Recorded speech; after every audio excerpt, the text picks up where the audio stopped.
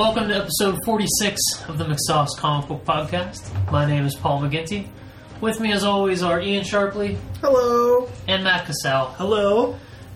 It is Monday night, March 10th, and essentially 1 year since we started the McSauce Podcast.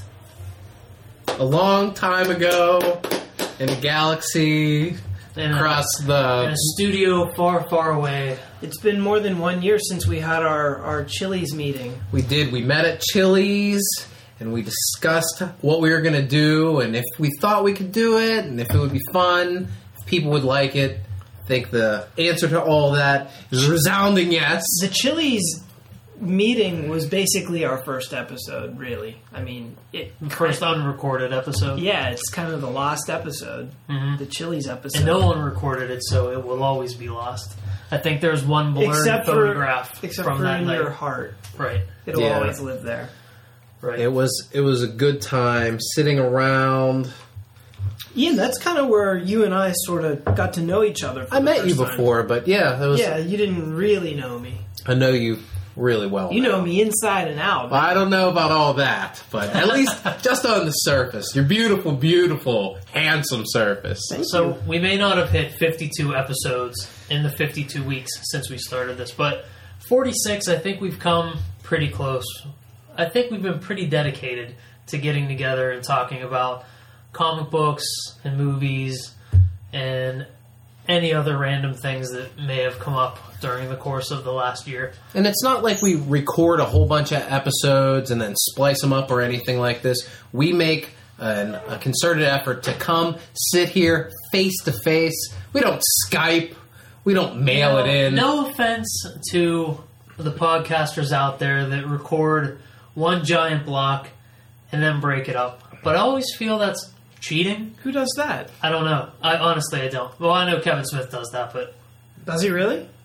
Well, yeah, the Neil Adams Oh, stuff. yeah. Okay. I do that with party and bullshit, so it is cheating. Yeah, but I agree. I look at it the same way comic book artists will repeat panels.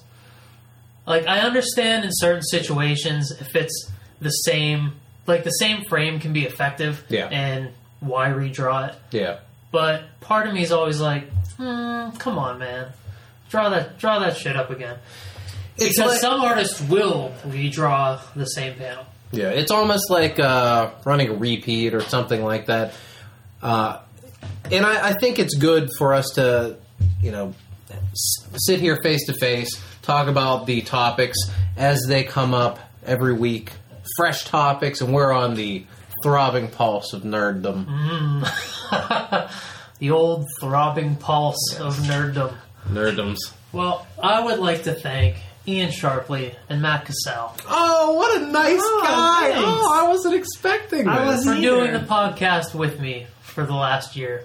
And our various guests like Darcy and Dylan Mahaffey, Dominic Yossi, the random Ginger appearance in the background, Thank you, Ginger. Brian. Brian, the random Brian appearance. I missed those. In the I loved when background. Brizzle would come walking in. I think we had a pretty good year, and here's to what we should have toasted to. As some of you know, we do a shot before the podcast. We should have toasted to another successful year of McSauce Darn, we Podcast. should have. We toasted to that old comic smell instead. And how good they've been the past couple weeks. We're shitheads. Yeah, we should have toasted to ourselves. No offense to that old comic smell. Oh, this is the recorded toast, so here's to us. There we go. So on tonight's episode, we're going to talk some Heroes Reborn. The Godzilla and Sin City trailers came out in the last week. And we are going to do a little, what you've been reading, like Mercenary C? Is that what that's called? Yeah, Mercenary Why don't C? you blow my load early? I just want to hype it up. Blow 'em early, Get not excited. late. Blow his throbbing pulse of nerddom. So, before we get into throbbing pulses, housekeeping with Ian Sharpley. You've been doing this a year. I know. I can't believe it. Aren't you sick of this? I like doing housekeeping. Yeah? Yeah, housekeeping's fun. It's a good time. Well, Matt and I talked earlier, and he's going to start doing housekeeping. That's fine. Would you like to do? Would you like to kick the new year off and do housekeeping? Yes, I would. Did we really talk about that? No, not at all. Okay, because I thought maybe I forgot. No, I was hoping to take something away from Ian that he cherished. Ah. What is that? I thought we were on the same villain team, man. You're right, we are on the same villain team. Yeah. But villains backstab. Do you want me to do Say so. housekeeping this week? If you would like to, you certainly can. Yeah, sure, I'll do it. Let's see, I don't have my notes. I wasn't really prepared, but I've heard 46 of these babies, so I should know how to do it. They're pretty much me stumbling over my words and All right. kind I of got it. talking about McSauce a little bit. Welcome to housekeeping tonight, ladies and gentlemen. We, you know what? I'm not really good at this. The inspiration. Oh, go ahead. The inspiration for these 46 miraculous episodes that you have listened to over the last 12 months couldn't have been brought to us without the brainchild of the McSauce Comic Book Podcast, and that is the McSauce Comic Book Finished, which can be found online at McSauce.com, which is drawn by the incredibly talented Ian Sharpley. Once in a while. Once in a while. Guest starring. Ian will come at you with a single panel comic strip, if that's what you want to call it. It's just a comic square, really, the way Ian does it. The comic rectangle. I've redefined webcomics, ladies and gentlemen. And, And laziness. right, he can't even be bothered to copy and paste the same background the way that the also talented Paul McGinty does. And Paul's been kind of responsible for steering this ship forward, getting the McSauce name out there in cartoon form. So I don't If think you guys- copying backgrounds is such an egregious error. And I do that. we just brought it up. So I'm just saying. Backgrounds isn't all that bad. And I think that webcomics and just comic strips in general, you can get away with a lot more leaving panels the same. That's sort of a format that's been tried and true. And Right. as I defend my laziness, fuck No, you. we shouldn't derail Matt's housekeeping. I'm sorry. This is good housekeeping, isn't it? Uh-huh. I mean, clean. So, we also want to bring attention to our podcast friends. That Old Comic Smell, who we toasted to earlier. They can be found on iTunes, just like us. Give them a 4-star review after you give us a 5-star review. I think. Oh, okay. Are there any other friends that we'd like to call attention to tonight? Actually, yeah. I do another podcast, Party and Bullshit. Actually got into the iTunes store this week. So type in Party and BS Podcast into iTunes. You can give me a 4-star review. It's fine. You can even say something mean. But go there, check that out. So that would be another person to rate and review. And I think that's it for this week. Hopefully, I'll be a little more prepared for episode 47. For the following 51 episodes. I'm excited for Matt's housekeeping next week. Now, I know that during the housekeeping segment, I kind of was teasing you guys about drawing and stuff, and I have no room to talk whatsoever because my output is even less than yours. Of course, I don't have a webcomic. But you could contribute to the McSauce webcomic, as you've expressed interest in before, but I don't hold a whole lot of hope that I'm going to see any actual artwork. I mean, I'll write something if you want to draw it, if that takes some of Yeah. the pressure off. Yeah, probably would. Because I've thought about it, and I never seem to have like that really good, funny idea. We don't either.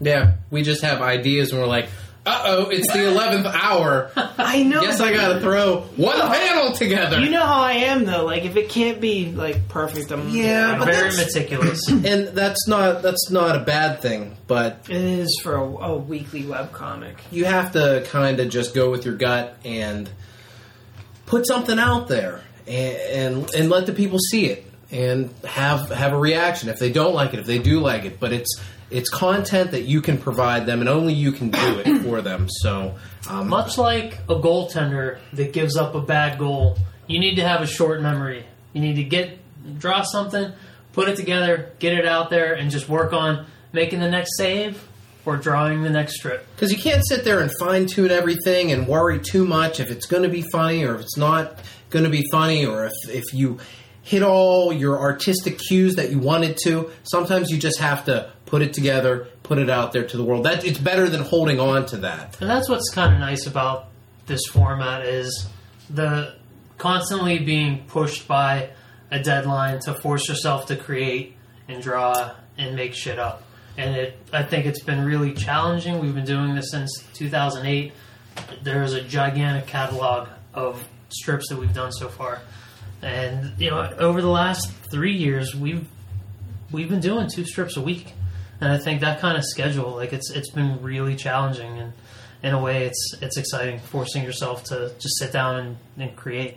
It makes yourself look at your everyday life in a different way, where you find, I know that you've said this in the past, where you find, creativity and inspiration in the mundane things that you do every day. That's part of the beauty of it. And, we aren't comic book artists, but I think that this sort of kind of fills a void or maybe a passion that, if I was a little more talented, I could be a comic book artist, but I'm not. But I get to do this.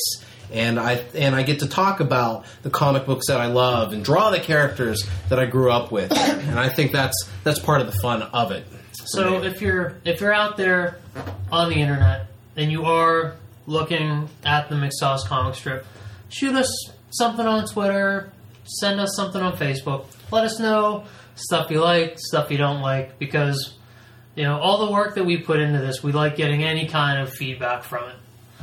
Not to turn that whole thing into some weird plug. But it's okay. We're talking about comic books, and this is the McSauce Comic Book Podcast. I did an illustration of Psylocke recently after the X-Men episode that we did. I was inspired. You did. It wasn't funny, but I did it. Okay, you should send it over. We can post it on there. We can post it on the Facebook page. Have the fans, just like how we did the little Depressed Boy kind of contest that we did. Why don't you send that over? Yeah, why don't you send that over to me and we'll post it on there? I actually really wanted to do a more of a graphic design kind of approach and sort of do my team that I picked, my X-Men team. Not in my traditional style, but still vector, but different. A little flatter, more like collage montage. Whoa. That sounds like a French fashion designer, collage montage. I'm wearing collage montage. Oh, is that what you're wearing? Yes. Oh, fabulous. So, why don't we start the show and talk about some news that cropped up 2 weeks ago now about NBC reintroducing the Heroes TV series.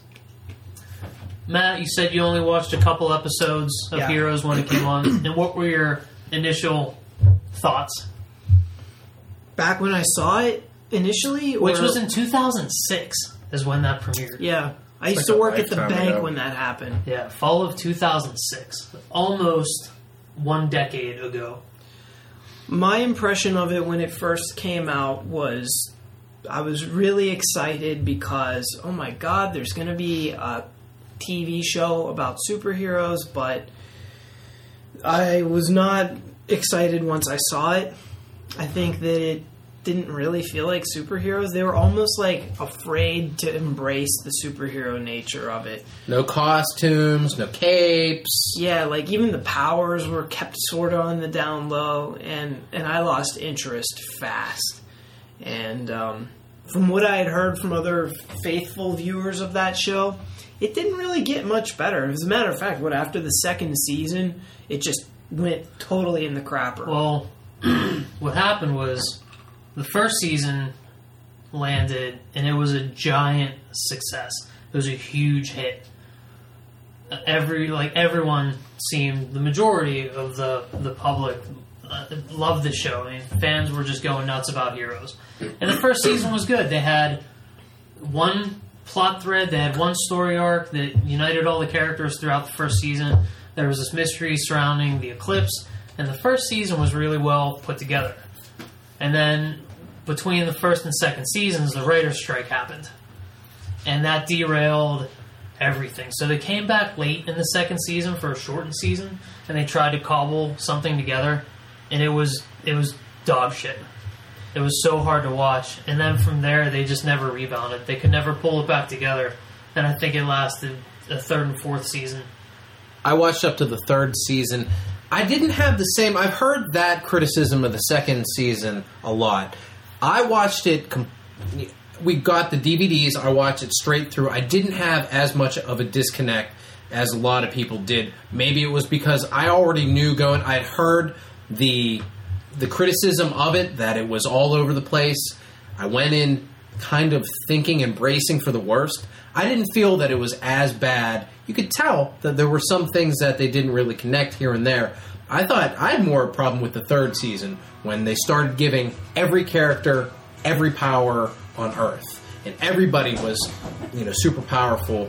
And then the pizza showed up. Early as shit.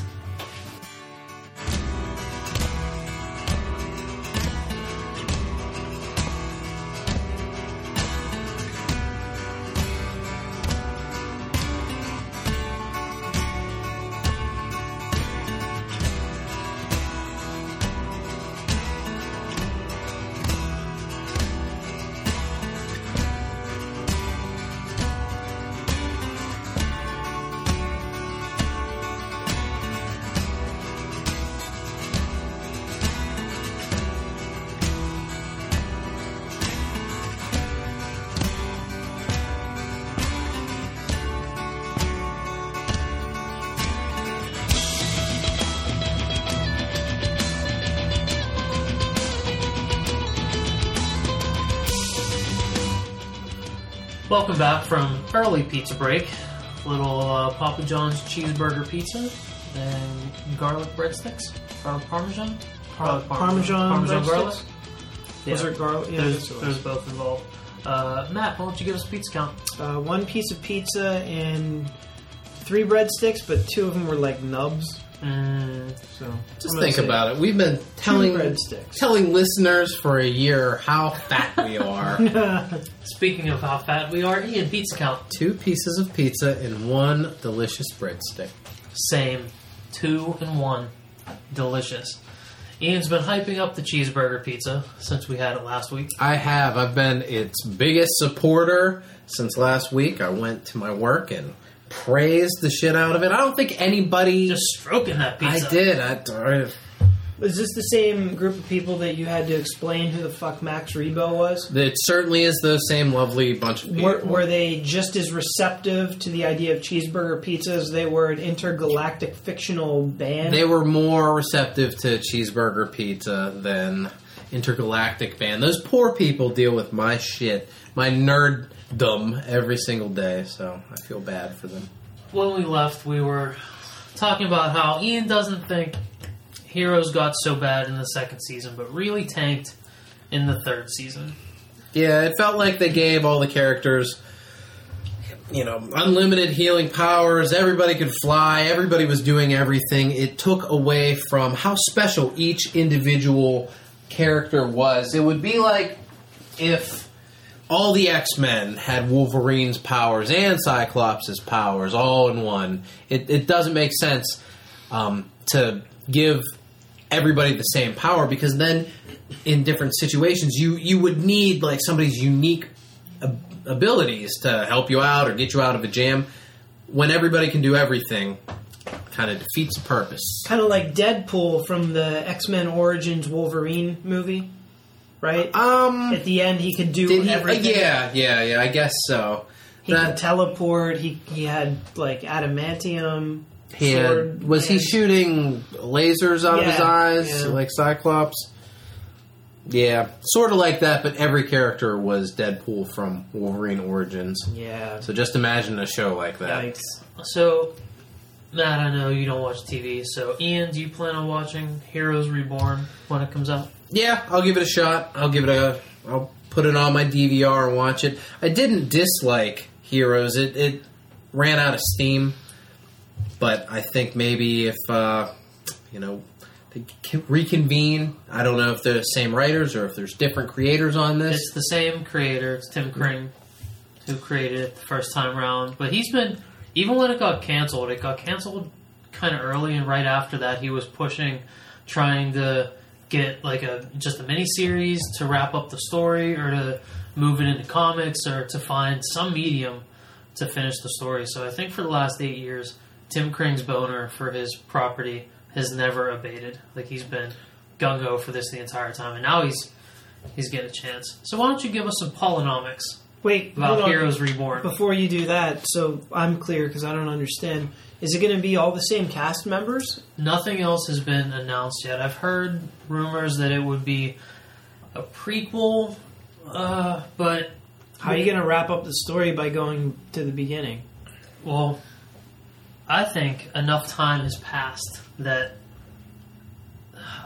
maybe they should just restart it, or go with the whole different, go like American Horror Story style, and just go with a different cast and characters. But at the same time, I don't want to see a different cast and characters. I don't want a prequel. Yeah, but you're saying that the previous story was left unresolved. As far as I remember, yeah, but that was 8 long years ago. There's a lot of time travel in Heroes. I don't know if they could pull that off by going in the past and wrapping up. Days of Future Heroes. Yeah, I don't know if they could do that, but I mean, since there are elements of that in the show, maybe. Well, I loved the first season. I thought it was great. I'd like to sit down and watch it again, and even watch the other 2 seasons to get caught up and refreshed as to what exactly happened. But if they're bringing it back, I want to see the old characters. I want to see Peter Petrelli and Claire Bennett and her dad and Hero. Like, I want to see the characters that I liked the first time around do it again. And if you look at the cast, most of the actors should still be coming back. Other than Hayden Panettiere, who was like the main character, right, and Zachary Quinto. Other than those two, who was the main villain. Right, other than those two, no one else has really blown up. Like, I've seen Noah Bennett places, Masioka is on Hawaii Five-0. There are characters around, but I haven't seen Milo Ventimiglia since Rocky Balboa. I mean, I don't think he played the great Robert Balboa. So, like, he was amazing in that role. I think a lot of... You know why? Because he has that thing with his mouth. He looks like he was punched in the mouth, yeah. Well, he just like Stallone, his mouth kind of goes down on the side. Mm-hmm. His mouth does that, too. That was good casting. It was good casting. So, like, I think there's enough of... Besides Siler and Claire Bennett, I think there's enough of the cast to really bring it back together. But that would be the show that I wanted to see. I want to see the characters that I liked in the first place. Mm-hmm. But I don't think we're going to get that. It's weird for them to try to wrap up, as Matt stated, for them to try to wrap up a story by going backwards. I'll still watch it though. I'll give it a view. I'll put it on the DVR. So clearly you have some expectations, excitement for this. That's right. Ah, jeez, Polonomics. I was explaining Polonomics to somebody over the weekend. It didn't. Somebody from work? No, not somebody from work. I think it was somebody from just life. Somebody from life. Some life. Goodness. Polonomics. Excitement. A 4. Playing it safe. Expectation. 4. Playing it very safe. So, I forgot what I was going to say. I'm not I think it's too late for this show to come back. It's been off for like 6 years. I thought you were referring to this episode of the podcast because I forgot what I was going to say. I'm like, that wasn't that egregious. Like, I think we can recover.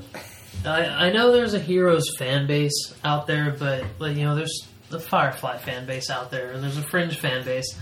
But I don't know if it's smart to bring Heroes back. I think NBC's trying to cash in with the big superhero boom, and they're like, hey, we have our own superhero property. We don't need to license out Constantine or something like that. We have our own shit. Let's do it.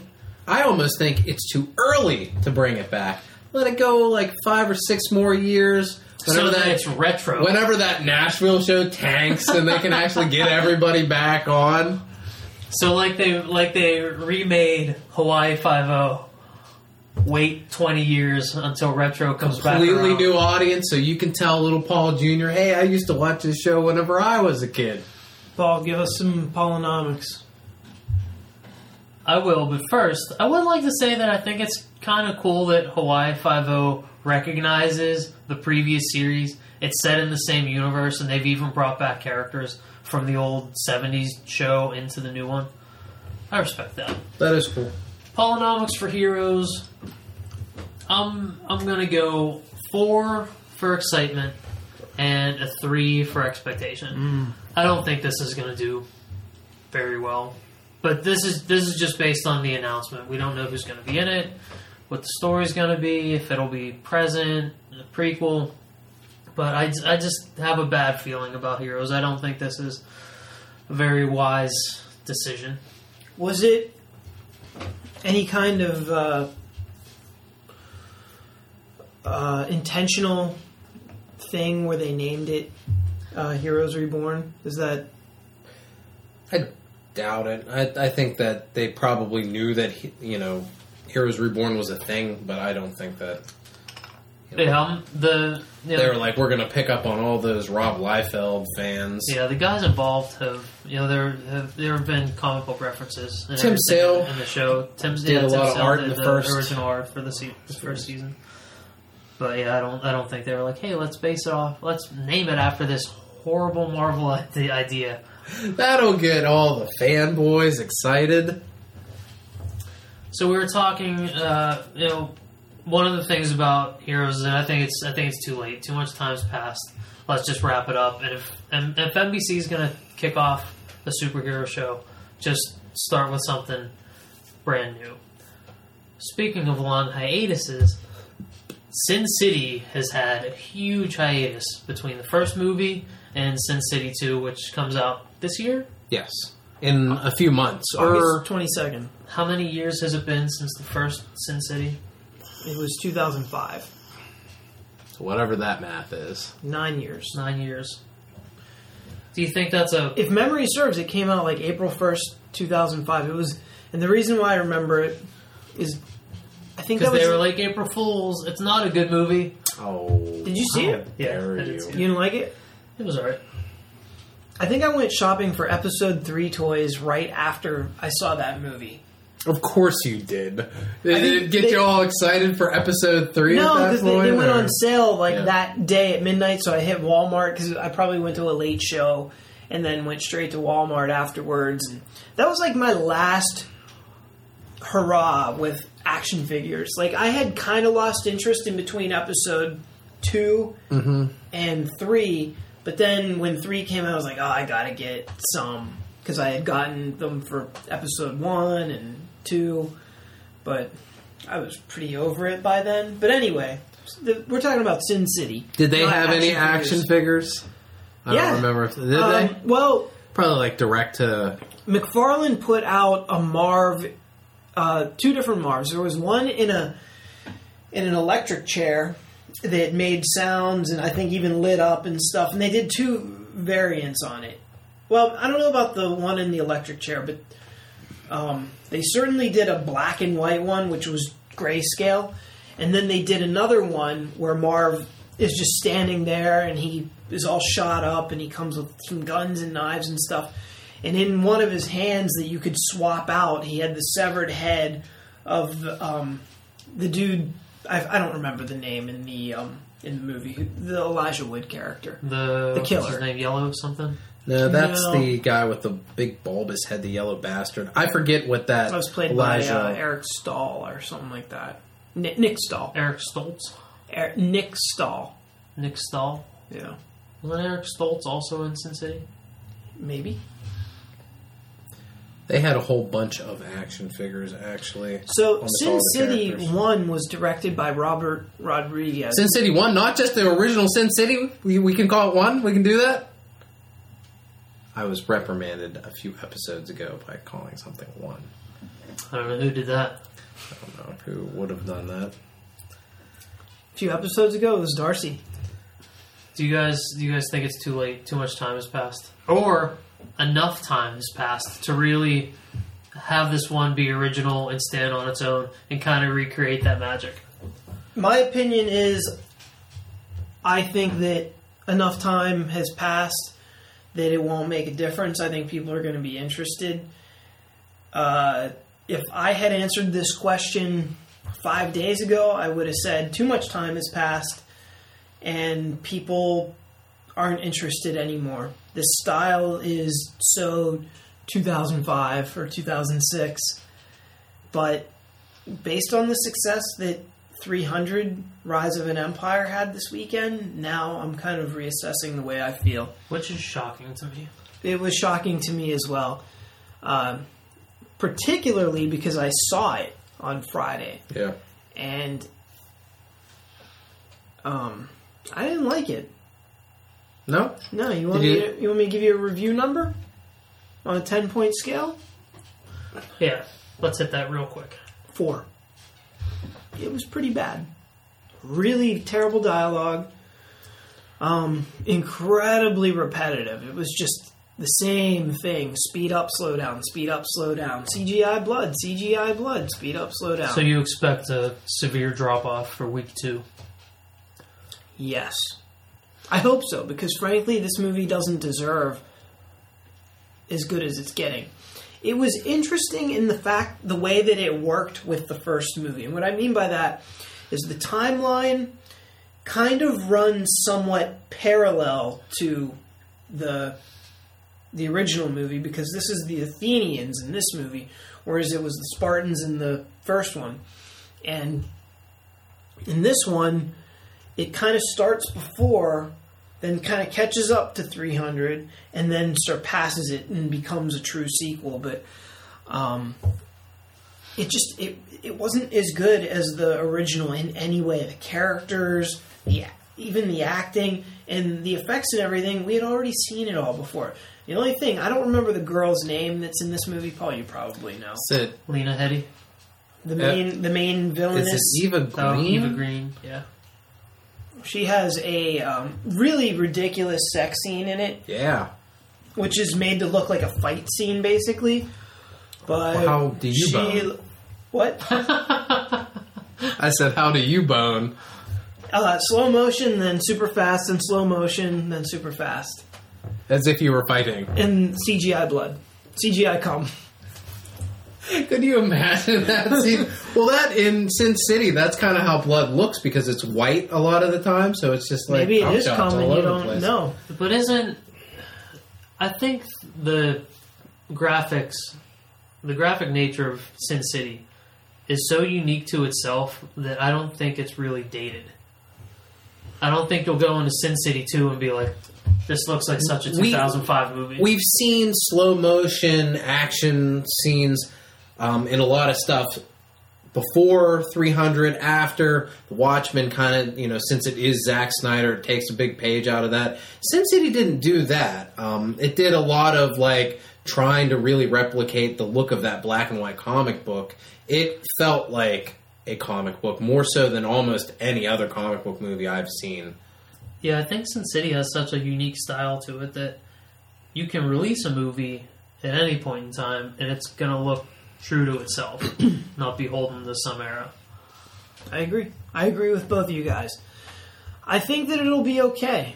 The trailer looked real over the top with the acting and everything, but it fits. It works. Plus, it's like a noir kind of thing, and that genre is supposed to be kind of ham-fisted in a lot of ways. So, I think visually it'll be okay. It's not, like you said, it's not going to feel too dated. It'll be its own thing. When does that come out? August 22nd. So a couple weeks after Guardians of the Galaxy. Matt's movie of the universe. Probably Sin City will be the movie that dethrones Guardians, I would imagine, from the number one spot. Yeah, I'm excited for Sin City. I like the first one a whole lot. I did too. Now, this one is called A Dame to Kill For, which was the second Sin City stories featuring Dwight, who I guess... See, I start to get them a little bit confused chronologically. Does A Dame to Kill For take place before The Big Fat Kill? I know it came out before The Big Fat Kill. I would be lying if I said I knew. Which one is it where he has the bandages on his face and he had plastic surgery to change the way he looked? Was that in The Big Fat Kill, or was that A Dame to Kill For? I think that was in The Big Fat Kill. Wasn't the original Sin City movie sort of they pieced together a bunch of different stories? 3 of them. Whereas this one is just one novel. Is that right? I don't know. I don't think that's accurate, because it looked like Hartigan is in this movie. Is that Mickey Rourke? It's Bruce Willis. Marv is Mickey Rourke, and Marv was in A Dame to Kill For. Doesn't Bruce Willis die at the end of the first movie? Spoilers! Yes, he does die. Oops.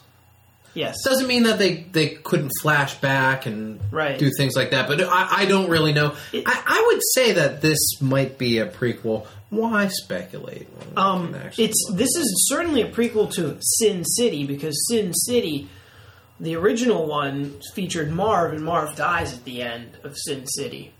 And the book? Yes. The movie? And in the movie, yeah. He does? Yeah. And he's clearly in this...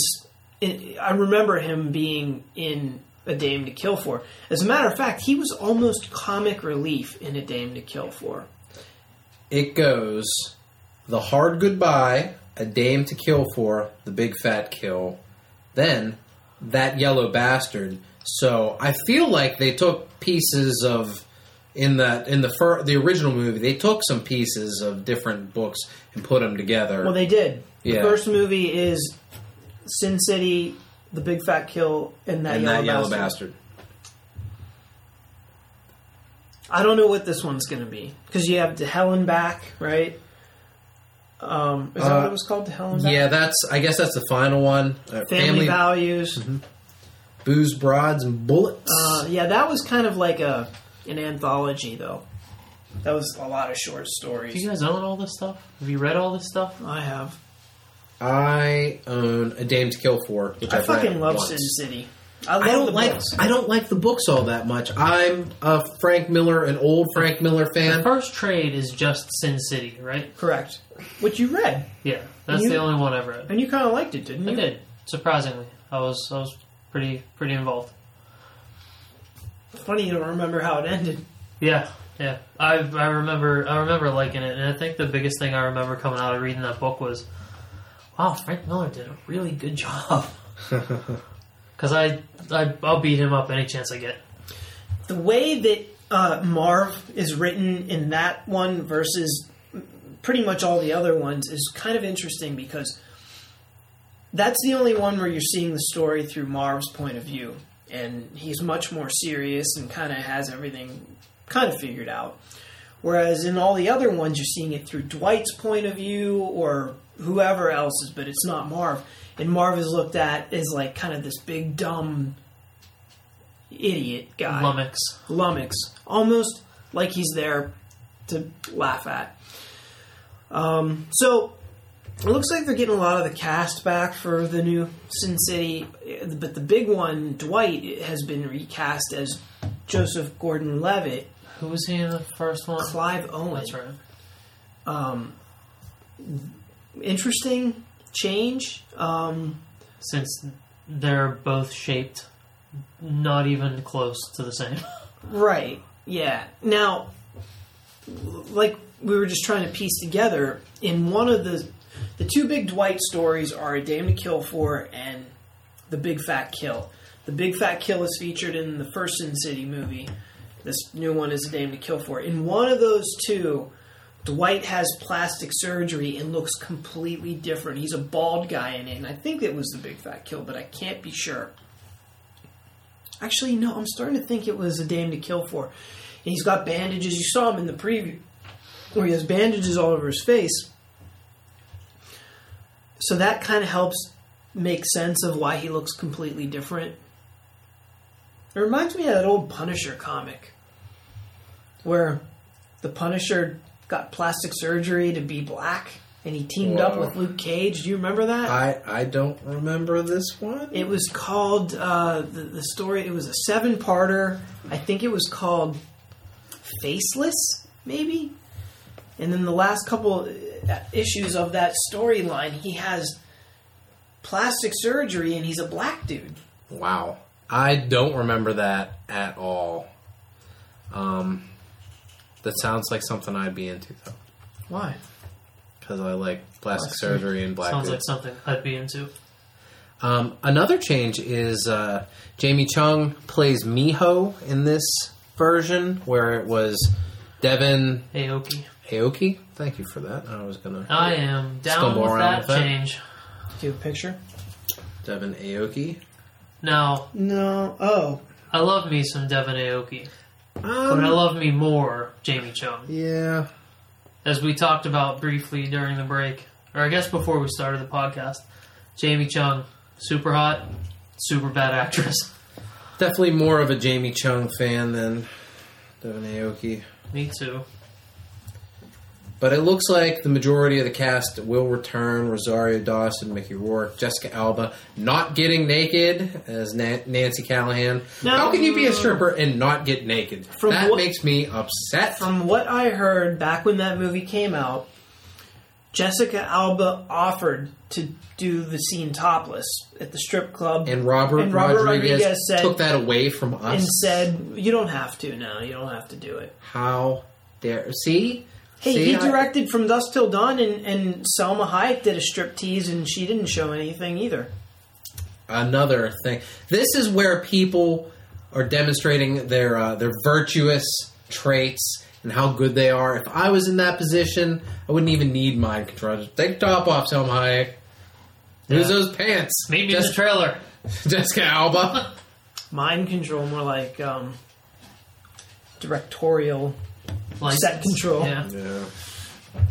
So how excited are we about Sin City? I probably won't see it in the theater unless you guys are like, yeah, let's go, let's do it. Is that how we talk? Is that how we get you to go? I'm more persuasive than that. I didn't see the first Sin City in the theater. I didn't see it till well after it was out on DVD. I saw it in the theater, and I remember sitting there for the first half an hour, not really knowing how to feel about it, and then I was like, fuck it. This is totally crazy. I'm just going to go along for the ride, enjoy the shit out of it. I'll go see it in the theater. I'm excited. Polynomics numbers. Excitement. I'd say right now a 5 and building. Possibly could be a 6 by the time I see it. And expectation is 6. So, by the time the second trailer comes out, it could have that 2-point trailer swing. Yeah, it didn't get the swing on this one. I liked the trailer, but it didn't really push me over the edge. It was like, this is what I was expecting. I'm satisfied. This was a really short trailer. It was only a minute and a half, not even. So, does anyone else have a problem with seeing essentially half of Amazing Spider-Man 2 already?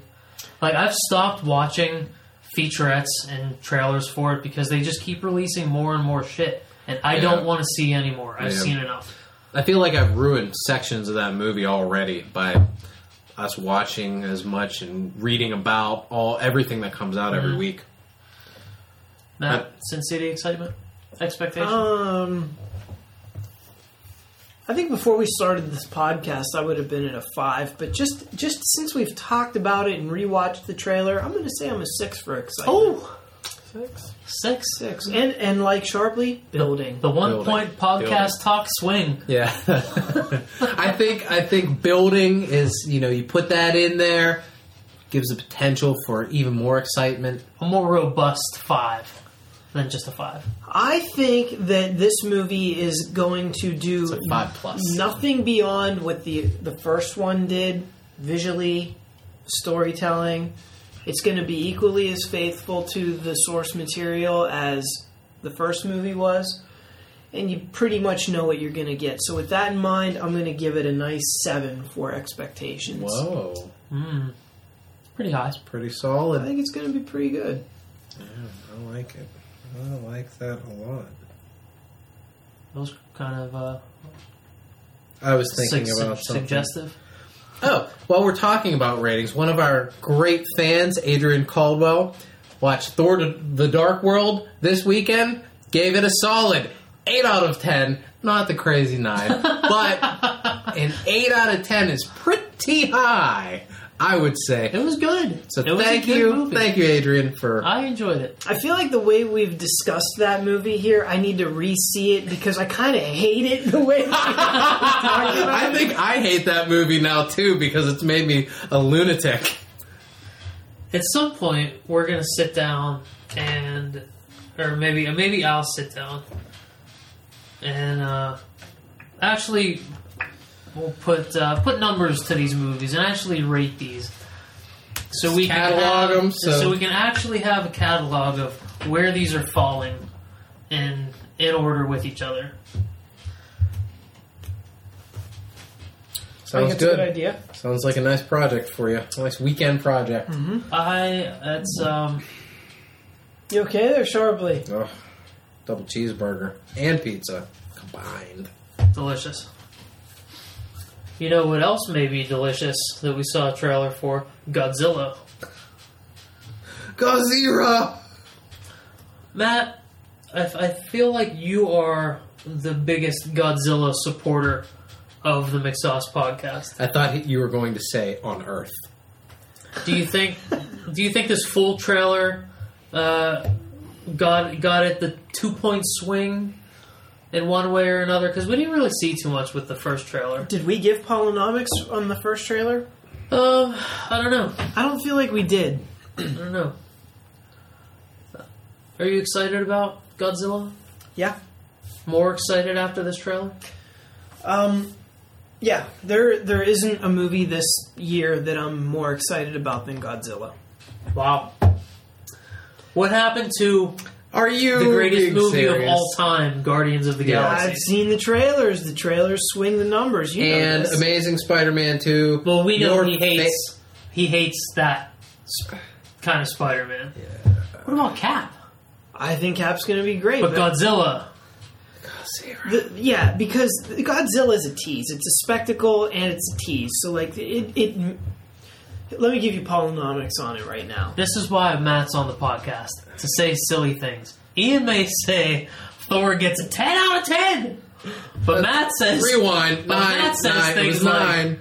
I'm most excited about Godzilla this year. How can you not be? Didn't you see the trailer? Like, the monster looks incredible. You don't see him. Not X-Men. Yes, you See do. bits and pieces. You don't really see Well, Godzilla. I like that they tease the monster, but at the same time they do show it.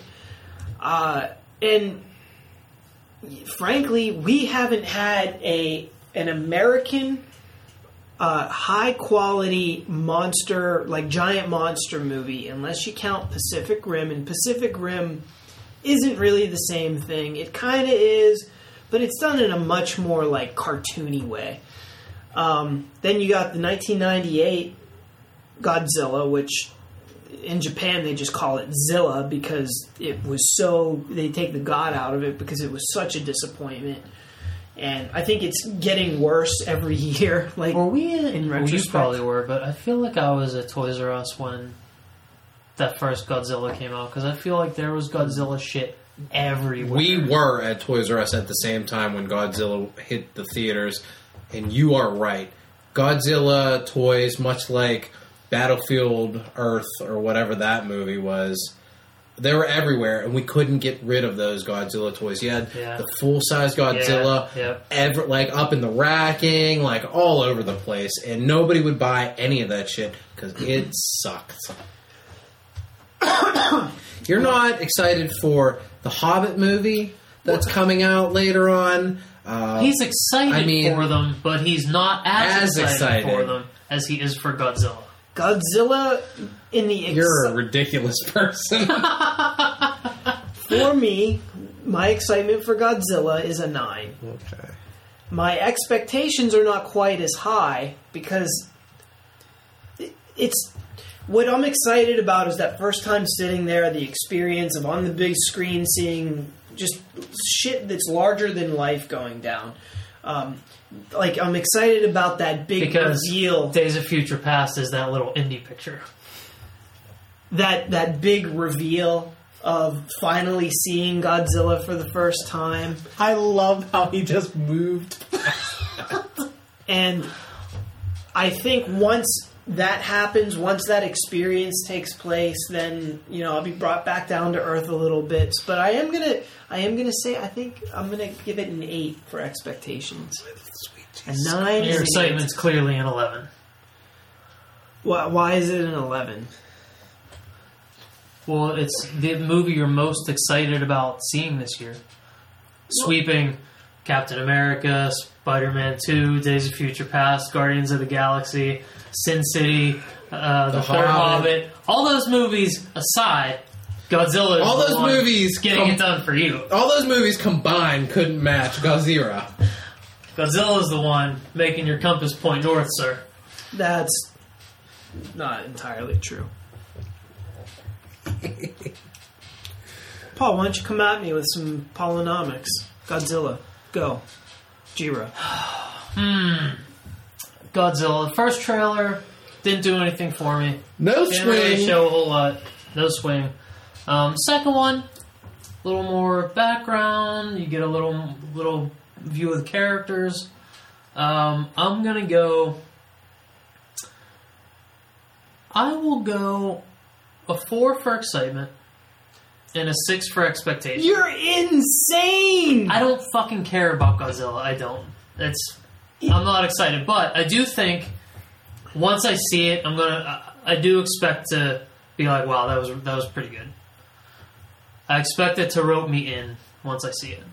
But I'm not excited. The mystery of how it's really gonna those sequences where you finally because all they're showing are little teases. When you finally get to get in the theater and immerse yourself in this huge decimation of the city, I think that's really exciting. And terrorism, folks, you heard it here. Matt thinks terrorism is exciting. Hey, if the terrorists can send a giant lizard, then I'd be kind of Team excited. Terrorism. Ian. I am excited about this, although my excitement is clearly dwarfed by your insanity.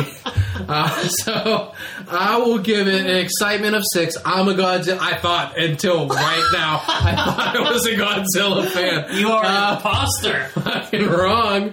So I'll put my excitement at a 6, my expectation at a 7. I think it'll meet my expectations, and I might have to actually go to the theater and watch you lose your mind watching this movie.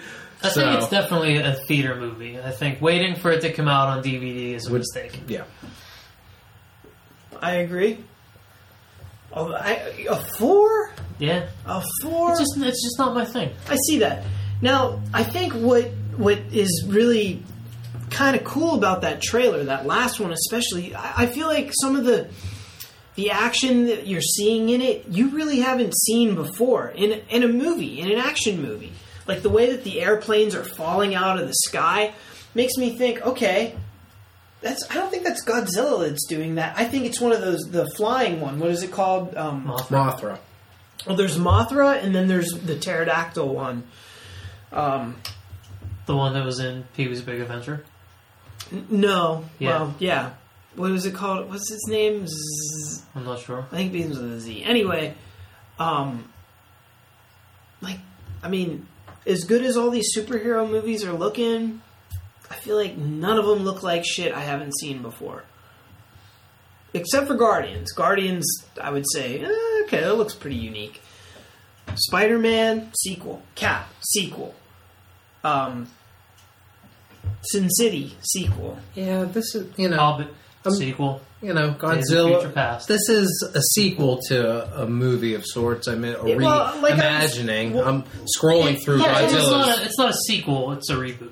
reboot. It is sure. a reboot, but beyond that, I was trying to make my point earlier.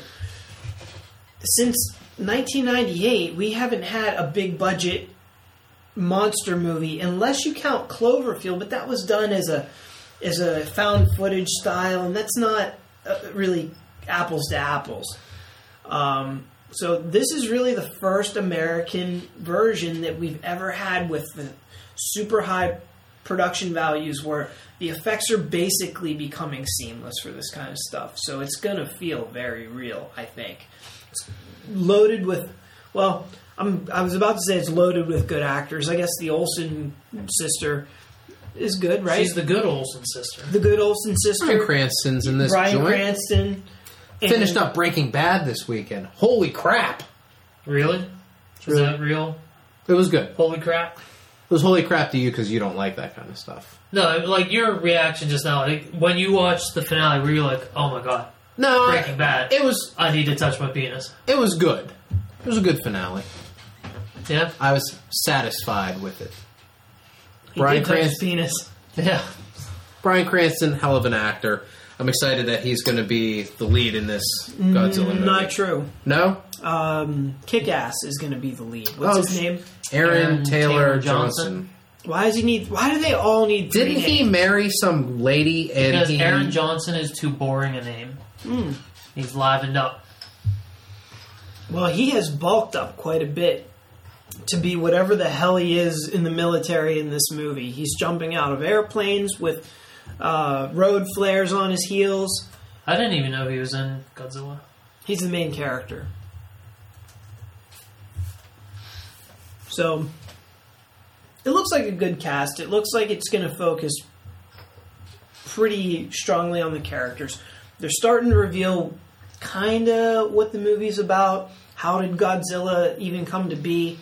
Those nuclear tests in the Pacific in the 50s or whatever it was, the 60s, I don't know. Or actually the Japanese or somebody trying to kill Godzilla for all these years until he finally makes his way. I thought San that was a Francisco. neat twist. From what I took out of that trailer was that it's almost like they're acknowledging the previous Godzilla by saying, well, this happened in Japan, and they tried to kill it with nuclear bombs, but now it's this new thing. And I thought that was pretty neat. You think they're acknowledging the Zilla movie as... No, not the Zilla movie, like... Probably the all of original the Godzilla that Godzillas. everyone Oh, loves. okay. I thought that this was a standalone, its own thing. I don't think it's a direct acknowledgement sequel, but I think it's kind of a tip of the hat to The legend of the original. Godzilla. Yeah.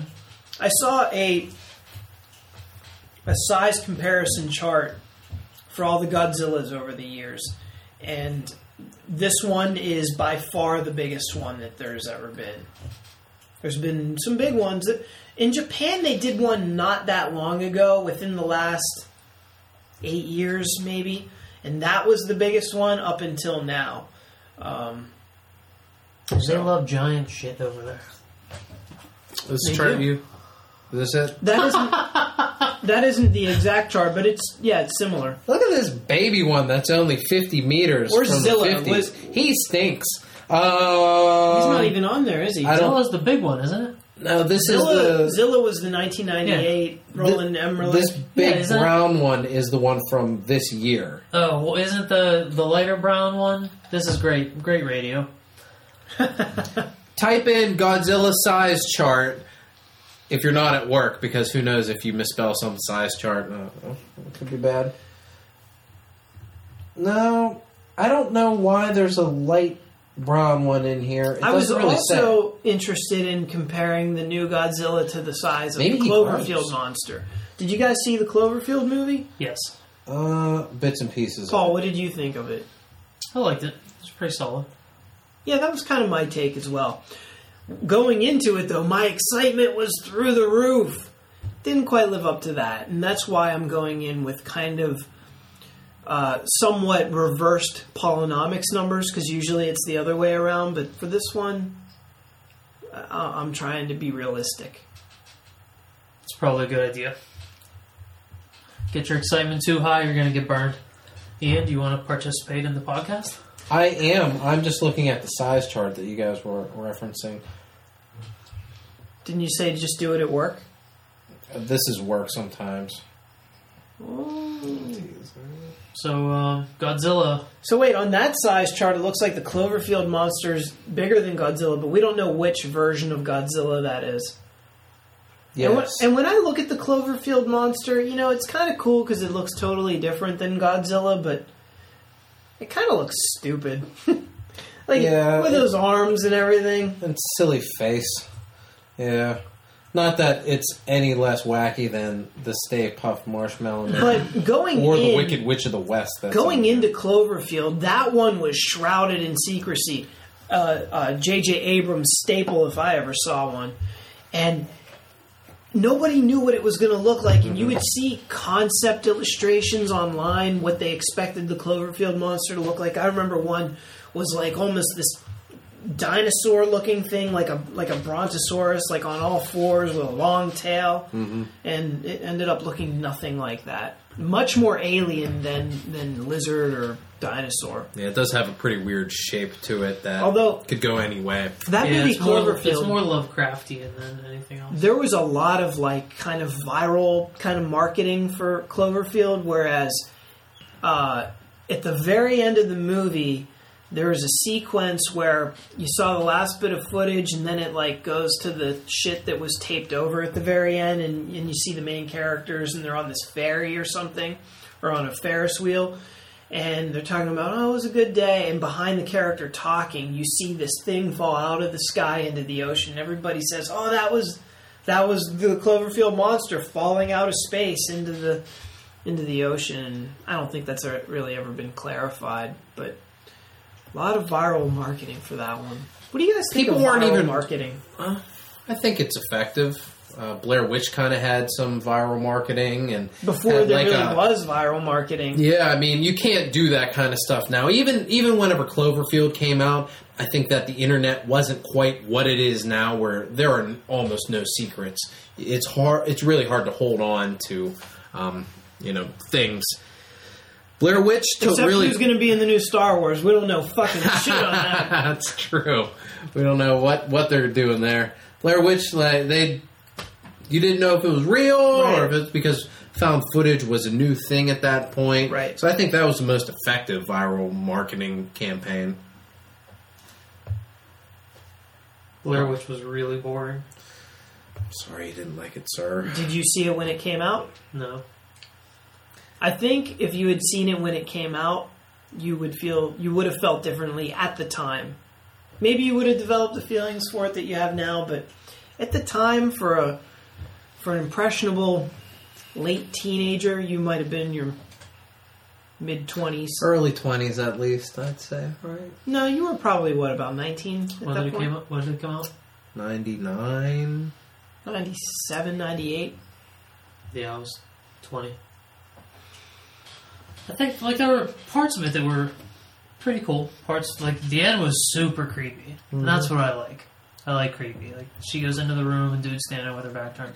Super fucked up. That was really good. But everything leading up until then, I think even had I not known what the big twist was or anything, or going into it knowing that it wasn't real. Yeah. Because there were a shit ton of people who were like, "Oh my god, this is real," and I never got that. Even before I saw that, I never thought, "Oh, someone really found these kids' footage and they saw this happen." But Faces of Death on the big screen. None of the characters were likable to me. But by the time you get halfway through the movie and you get to the point where the one guy's like, "I threw the map away. I threw it in the creek," I'm like, "You kill idiots!" all of these people immediately. But yeah, some cool, creepy stuff in there. But ultimately, The most famous scene, the girl talking to the camera in the tent in the middle of the night with her booger bubbles dripping all over the place. Good acting, though, by a bunch of unknowns who went on to be nothing. unknown. That's because it was real. They were killed. They died. Yeah, that's right. That was the last anybody ever heard from those people. That's true. I did see Blair Witch 2. Ooh. And Garbage. was it better than the first one? No, it was just as bad, but for different reasons, like production quality. It wasn't found footage, was it? No, it was it was a like- traditional movie. And they did the found footage movie, The Last Exorcism, and then they made a sequel to it. Wasn't and I don't was Emily Rose? Emily Rose wasn't found footage. That was straight up movie. right, but the Last Exorcism 2 was regular movie, not found footage, I believe. Kind of weird that it feels like whenever they do that, it's like Yeah. like direct to DVD quality. Yeah. You know, that's a Red Boxer thing if I ever saw it. Fat Val Kilmer is probably going to be in it. Yeah, yeah. So how do we segue from the Godzilla trailer to our next topic? We can just go right into it because I don't even know what our next topic is. Paul, what's our next topic? Matt, I was going to ask you the same question. Oh, Matt, you wanted to talk about the Marvel renumbering, and you said that you stabbed a nerd in his neck this weekend. Is this true? Did the nerd say something like, I'm most excited about Godzilla He this year? said Godzilla is a piece of dog shit. He had to die. You don't talk about Godzilla like that. Watch, I'm going to see this movie, and it's going to suck. And I'll come in. I'll be so distraught the whole podcast. For saying such crazy shit, I want it so that you're not allowed to see anything else this year. Why? For making such an insane statement, like you're most excited about Godzilla. How- You're not allowed to see any of the other How movies is that come out. insane? Look, okay. I think it's going to be the biggest movie of the year. Godzilla. Or of the summer. Of the summer. What else comes out in the summer? Cap, Nothing. Spidey. What comes out in the spring? Well, Spider-Man. Godzilla comes out a few weeks before it, or after it. Are we counting? Godzilla comes out in April? Are we counting May early 1st or May something. as not a summer blockbuster? May. Oh, wait, maybe it's mid-May. It's mid-May. May through September? It's after Spider-Man. Okay, It'll dethrone So, Spider-Man. Spider-Man, X-Men. No way is it going to dethrone Spider-Man. How much you want to bet? I don't make foolish bets, but I don't think it's going to dethrone Spider-Man. Spider-Man's fucking Spider-Man. There's Spider-Man comes out a few weeks before it. It'll come out. There's no way Godzilla- Godzilla's dethroning Spider-Man. Do you want to bet? I'll bet you. I'll bet you $100. Hold on. Let's see here. Let's not get all crazy. What else comes May out? Okay, we'll do it. May 2nd, Amazing Spider-Man. After that, Godzilla, May 16th. May Is that 20th, a Powerpuff Girls movie? What is that? The Legend of Oz. Oh. After that, May 23rd is X-Men. Godzilla will not hold the number one spot ever this year. It just won't. I will bet you $100 you're wrong. Did you hear the handshake? I watched it. Let's shake louder. Here. We're bad at So- shaking hands. Amazing Spider-Man 2 comes out May 2nd. Godzilla comes out May 14th. And then... May Days of- 16th. May 16th. And then Days of Future Past comes out May 23rd. Yeah. So there honestly isn't very much wiggle room for Godzilla to make its push. No, because I think a week later, Amazing Spider-Man is still going to be going strong. And then by the time Godzilla gets into its second week, Days of Future Past is going to kill it. Days of Future Past will dethrone Amazing Spider-Man. Well, Amazing Spider-Man will be on its way out of theaters by then, because the way movies are anymore, these movies get, a month and a half if it's a really good one in the theater before it's out. And by then it will be almost a month. I don't know. Aren't summer blockbusters different though? Like I could see Spider-Man. There's so many though. There's just so many new movies all the time. I could see Spider-Man going a month or two. You know, like an extended period, same as X-Men. Spider-Man 2 might make more money than Godzilla. Now that I see that the way Godzilla You is, want to take it back? You want to take it back? hell no, because it's totally going to dethrone Spider-Man. It might not make as much because of the way it's positioned in between those two superhero It's too movies. close, in my opinion. It's got 2 weeks, and it'll be the big freshness. The hype train will be going on it because everybody will be talking about what does he look like? You barely see him in the trailers. I thought they were going to say everybody's going to say Matt Cassell said this is going to be the best thing ever. I'm gonna start gauging some temperature on Godzilla because I think you're overestimating the hype train for Godzilla. I think I think where Godzilla is gonna find its success is after it's released for a little bit. In Japan. Even here, I don't think Godzilla is gonna catch on until I think it will have a slow build to theater success. I don't think it's gonna be a weekend one. Oh my god, this is the greatest movie. That might be the craziest thing I ever heard you say. You just said the craziest thing we've ever heard. Well, you just surpassed it because you're talking about a brand. For the listeners at home, I agree with Paul. I think that Matt is. I don't know what's in that Coca-Cola over there. I think Godzilla has the chance to be a sleeper hit and be really good. I think it's gonna build. Yeah, I don't think there's a. This is a brand that everybody knows. Your grandmother knows who the fucking Godzilla is. There's more hype on the Transformer. Your grandmother knows who Spider-Man is. There's more hype on the Transformer movie than there is on Godzilla. I could see Transformers making more money than Godzilla. I could see that too. After I win $100 from you, I'll make that bet too. Double or nothing? That's what's going to happen. We'll just keep double or nothing. Next, movie gambling summer concert tour. So one of you are paying. No double or nothing. One of you are going to get fucked for making this bet. Now. So we are clear on what the bet is. I am not saying... I do believe that it'll be the biggest moneymaker, but the bet is this is the movie that Godzilla will at some point this summer hold the #1 spot. That is the bet. And Godzilla's only shot in hell is its opening weekend because it is directly followed by X-Men. Yeah, see, I thought the bet was Godzilla would rate higher than Spider-Man on its opening weekend. No. But I think for it to do that, it'll have to knock Spider-Man out of the _1 spot.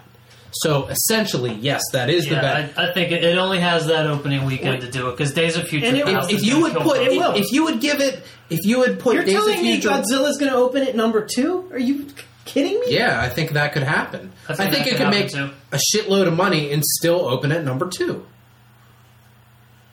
I'm not saying it's a bad movie. I'm just saying that Spider-Man is just going to make more, is going to have more staying power. It's going to resonate with audiences. People are going to go back. You're going to be part of the reason why Spider-Man stays on top because you're going to go see it 3 fucking times. I don't know about that. I only saw the first one once. You're going to like this one much more. I hope so. I expect that I will. I think I'll like Godzilla better, though. I think you will too. I think for the purposes of this argument, you're going to find a way to like Godzilla better. You really believe? I think he'll honestly like Godzilla better, but still. You're telling me that you think that Spider-Man is going to hold the #1 spot for 4 weeks until X-Men comes out? Yeah. That doesn't happen. I think it will. That does not happen in movies these days. Okay. Especially with other big-time shit coming out that is going to get so much hype. Think about this. But not in between Spider-Man and Godzilla coming out. And that's what we're really talking about, is those weeks leading into that. I understand. What was the biggest, most hyped movie of all time? The Phantom Menace. Right. Guess how long that thing was #1? I have no idea, but you're going to tell us. I am. 2 weeks. Guess what dethroned it? Don't know. Austin Powers 2. Great movie. Duh. What I'm saying is as big and hyped as these movies can be, people's attention spans aren't that long. They will have fucking seen Spider-Man by the time Godzilla comes out. It never picks up, though. The mic never picks up that nod your head squeak. Well, we shall see. I can't wait until fucking May. We shall see. Speculation will be over on May 16th. That weekend, we'll know. We'll know. We'll be watching the box office returns. I'll have my Fandango all fired up. I can't wait. And, like, I'm gonna see fucking Godzilla, like, 100 times that weekend. Me too. I know you will. 'Cause you just want It me to be depends. wrong. It depends on what Spider-Man's numbers are. Matt's going to actively root against the Amazing Spider-Man 2. His favorite superhero. Of Just all in time. the third week. Just in It's the in third week. It's got what? It's got two weekends, and then the third week, Godzilla. Mm-hmm. Actually, the fact that What else comes out there between isn't there? much stuff in between probably helps Godzilla's cause. The Protector 2, don't know what that is. Walk of Shame, Bell, Neighbors, which looks pretty good. Zac Efron, Seth Rogen. Oh. That looks hilarious. Yeah, that might have something going. When's that come out? May 9th, so right So, before. Neighbors may sink Spider-Man. That would suck. And then, what if Neighbors takes down Spider-Man, but then Godzilla tanks and comes in at 4th? I love that. That's what I'm rooting for. I'll be out $100. And then X-Men's Maleficent. Anybody excited for that movie? Nah. Angelina Jolie. No, I think if it was a different actress, I'd be a little more excited about it. You're a little over Angelina Jolie. I've never found anything attractive about Angelina Jolie. Really? Never? Personality, acting, looks. Don't give me that look. Granted, I wouldn't throw her out of bed for free crackers. But Who's giving out these free crackers in bed? I thought it was for eating crackers. I've never had the boner for her that the country has had for quite a long time. When you said country, I just thought you were going to stop with the first part of that word, and I was like, who the hell are you talking about? Yeah, IMDb has the worst pictures of her on I think they're Earth. gonna. I can't make my point with these I pictures. feel like they're gonna dumb down the character of Maleficent because even though it's a Disney movie, Maleficent in Sleeping Beauty is like no holds barred badass. Like she doesn't fuck around, and I think since she's the main character in this movie, they're gonna have to soften her up and give her make her more of a gray area character and make her more sympathetic. Yeah. And I think it's gonna hurt the just evil brutality that she had in the Disney movie. It does say that this is about the events that harden the villainous Maleficent's heart. So I guess it's a little prequel-ish. We don't need to know why she's pissed in the beginning of Sleeping Beauty. She's just an evil she's bad just bitch. an evil queen. End of story. We don't need to know Boba Fett and Han Solo's past. They just got something going down. That's it. So, no, I'm not excited about Maleficent. Me either. I'm not willing to say it's going to be the greatest movie of 2014. There can only be one. What is going to be the greatest movie of 2014? Biggest moneymaker. The Lego movie. Probably, right? Man, I gotta. It's tough. I don't know. I'm just gonna. Oh, right over Just gonna there. keep making noises. It's. I can't think. It's like you're constipated instead of thinking. I want to say. on, shit out an Days answer. of Future Past. But Hobbit's gonna get that big finale Christmas money. Yes, it That is. big late year push. Hunger Games is in there too. I don't know if it's... Is it? This year? Yes. Oh, Hunger Games then. Over I mean, Hobbit? I think it's in there. I think it's in the conversation. think it goes Spider-Man's in there, X-Men, Hobbit, Hunger Games are the 4 that are competing for that. And Godzilla, number 5, to round it all out. So, you said that Guardians of the Galaxy was going to be the greatest movie of all time. And then you saw the trailer. And now now you've pulled back that statement a little bit. I said I think it could be the best superhero movie this summer. But paling next to Godzilla. I still think, well, man, it's either that or Winter Soldier. Winter Soldier looks really good. It looks pretty good. I feel more confident in the Winter Soldier being better than I do Guardians. I'm basing Guardians more on like a educated guess because of how unique it's going to be.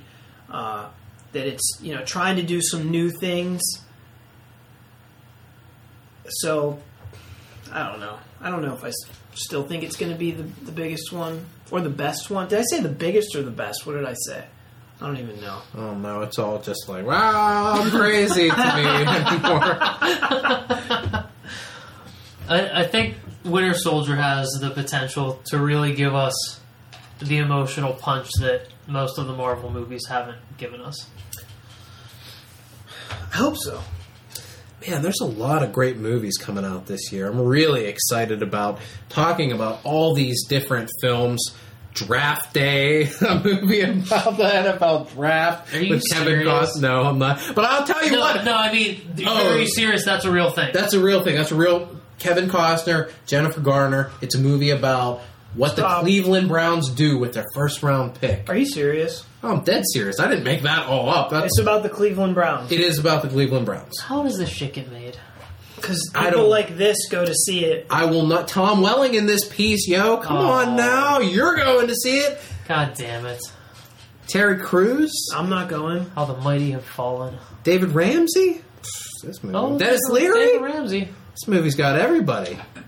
It's fucking P. Diddy. Okay, I take it all back. I'm going to see Draft Day. I'll go see Draft Day with you. Does that count as sports talk? It's technically movie talk. It was movie talk. It was movie talk. Yeah, picking the biggest moneymaker this year.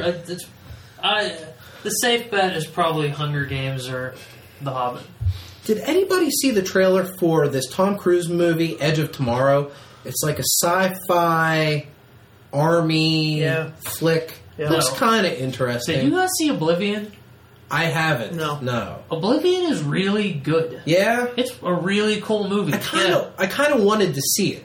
Tom Cruise's nutty Scientology craziness has just put a black mark on anything he does. Yeah. But Oblivion was really fucking cool. And everyone's like, oh, no one makes original movies anymore. Everything's, an adaptation or a sequel or a remake. But Oblivion was an original movie, really well done.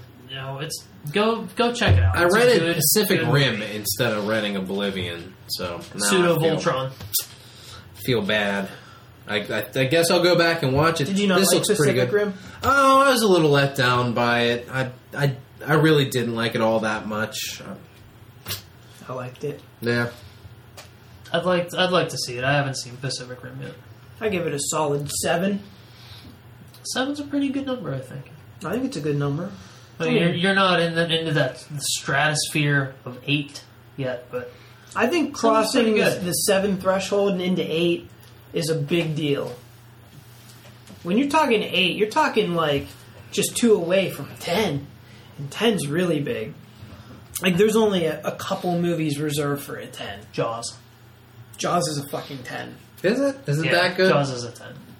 I don't think it would hold up. But this That's why I haven't watched knucklehead it. wouldn't fucking know. Yeah, that's true. I wouldn't know because I have never seen it, and I don't think I ever will see it. Empire Strikes Back is a 10. 10.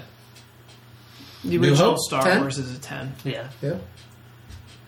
I almost want to give Jedi a 10 as well. I know it's not quite as good, but it's really fucking It can just close. slide right in at 9 with Thor: The Dark World. I would be willing to give Jedi a 9.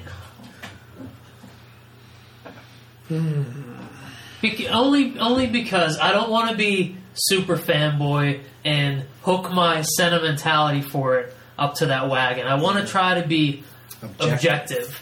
But if I'm just going, they all get 10s. Easy. But I feel like if you're going to rate the three of those, Jedi's probably the weaker of the three, even though it's my second favorite of those three. It is the weaker of the three, but man, like, it kind of had a big responsibility to end that whole thing, and it did it in pretty remarkable fashion. It kind of did it perfectly. Would you give Back to the Future a 10? 9.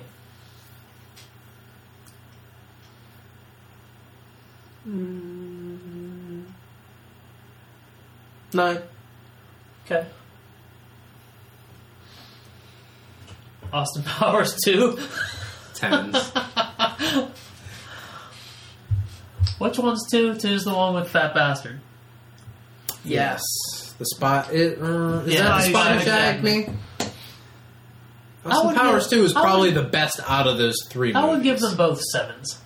The first one and the second one. I never saw Goldmember. The third one was kind of terrible. Yeah, the third one was stretching at that point. You know what? I would... See, I don't want to hype Oblivion up and then have you guys go see it and then think it's dog shit, but I'm willing to give Oblivion an 8.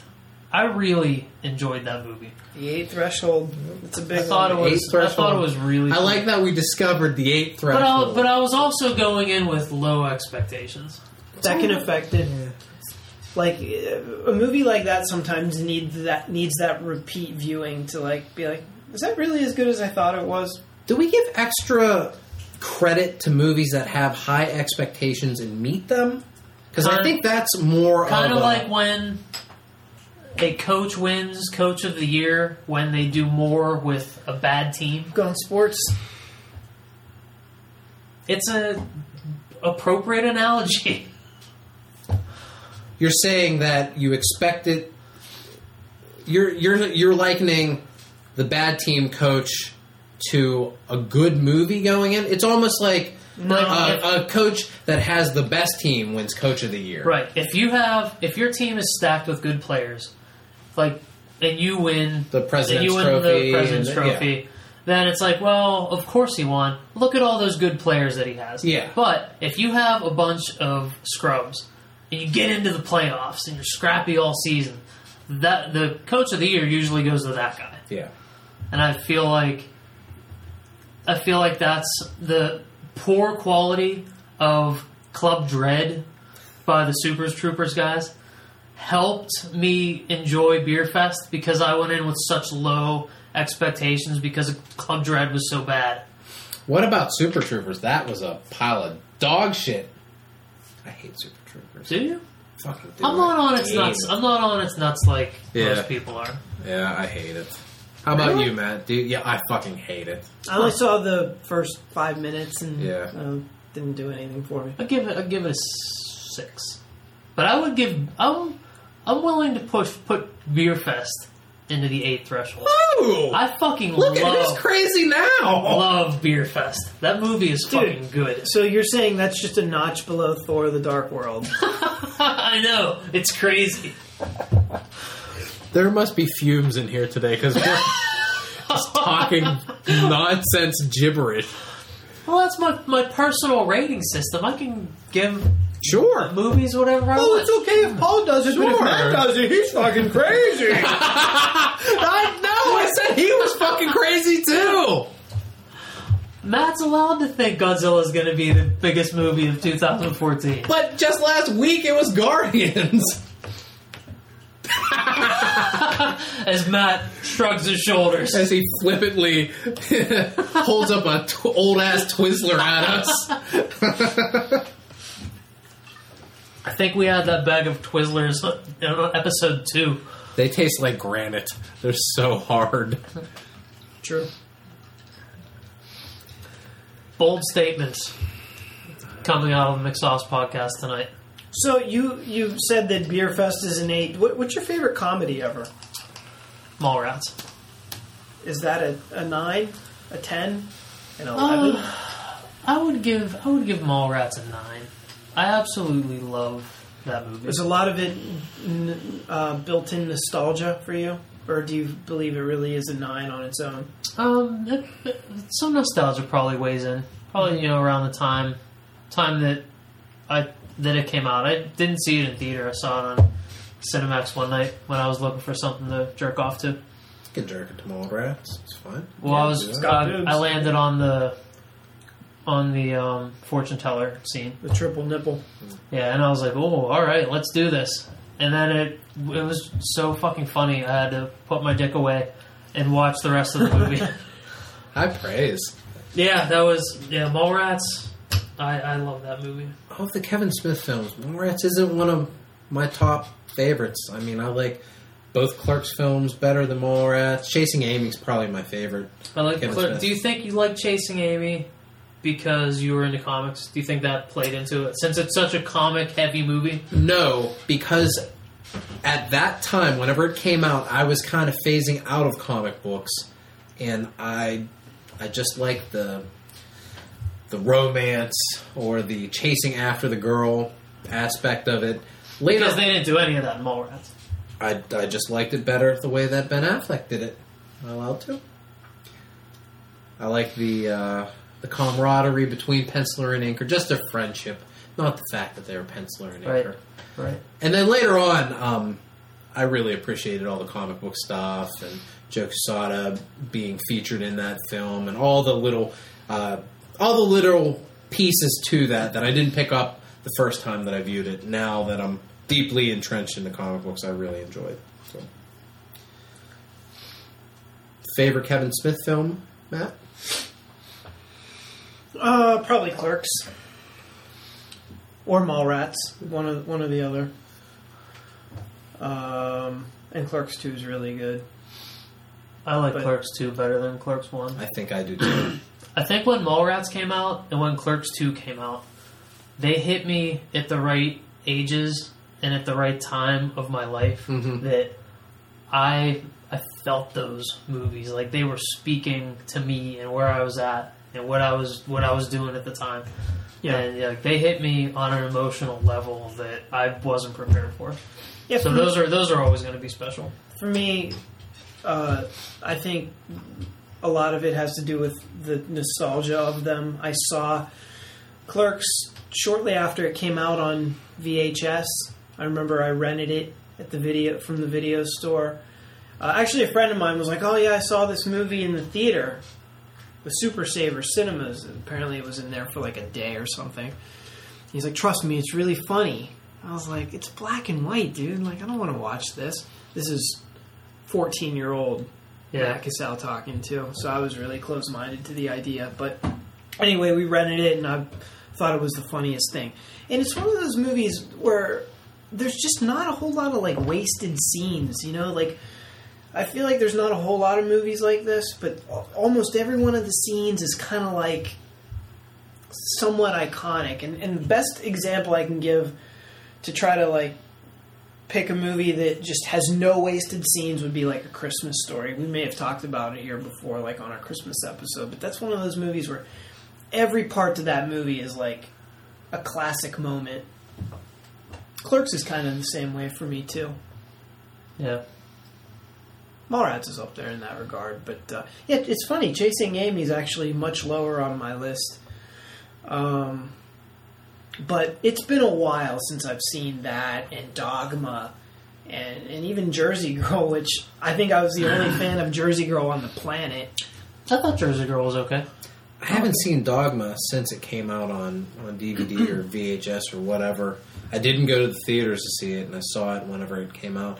I felt like they crammed too many famous people in that movie. It kind of felt like it. That's how I felt about Dogma. I think there were too many plates in the air.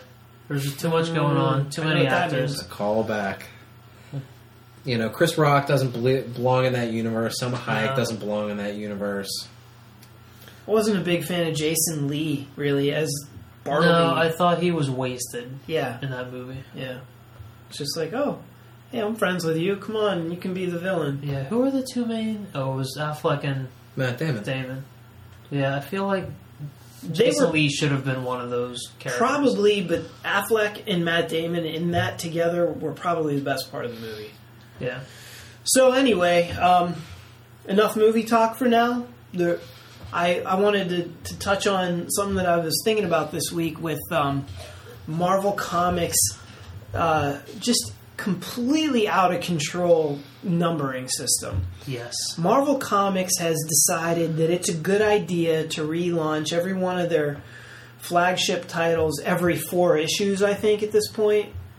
Right? They get about 4 issues in, which is a month and a half, and they're like, I think we should restart it so you have a new number 1. Like, they're obsessed with the number 1. They're not even relaunching. They're just... It's almost like they're adding an extra number on the cover to denote, oh, this isn't the start of a new storyline. But it really isn't.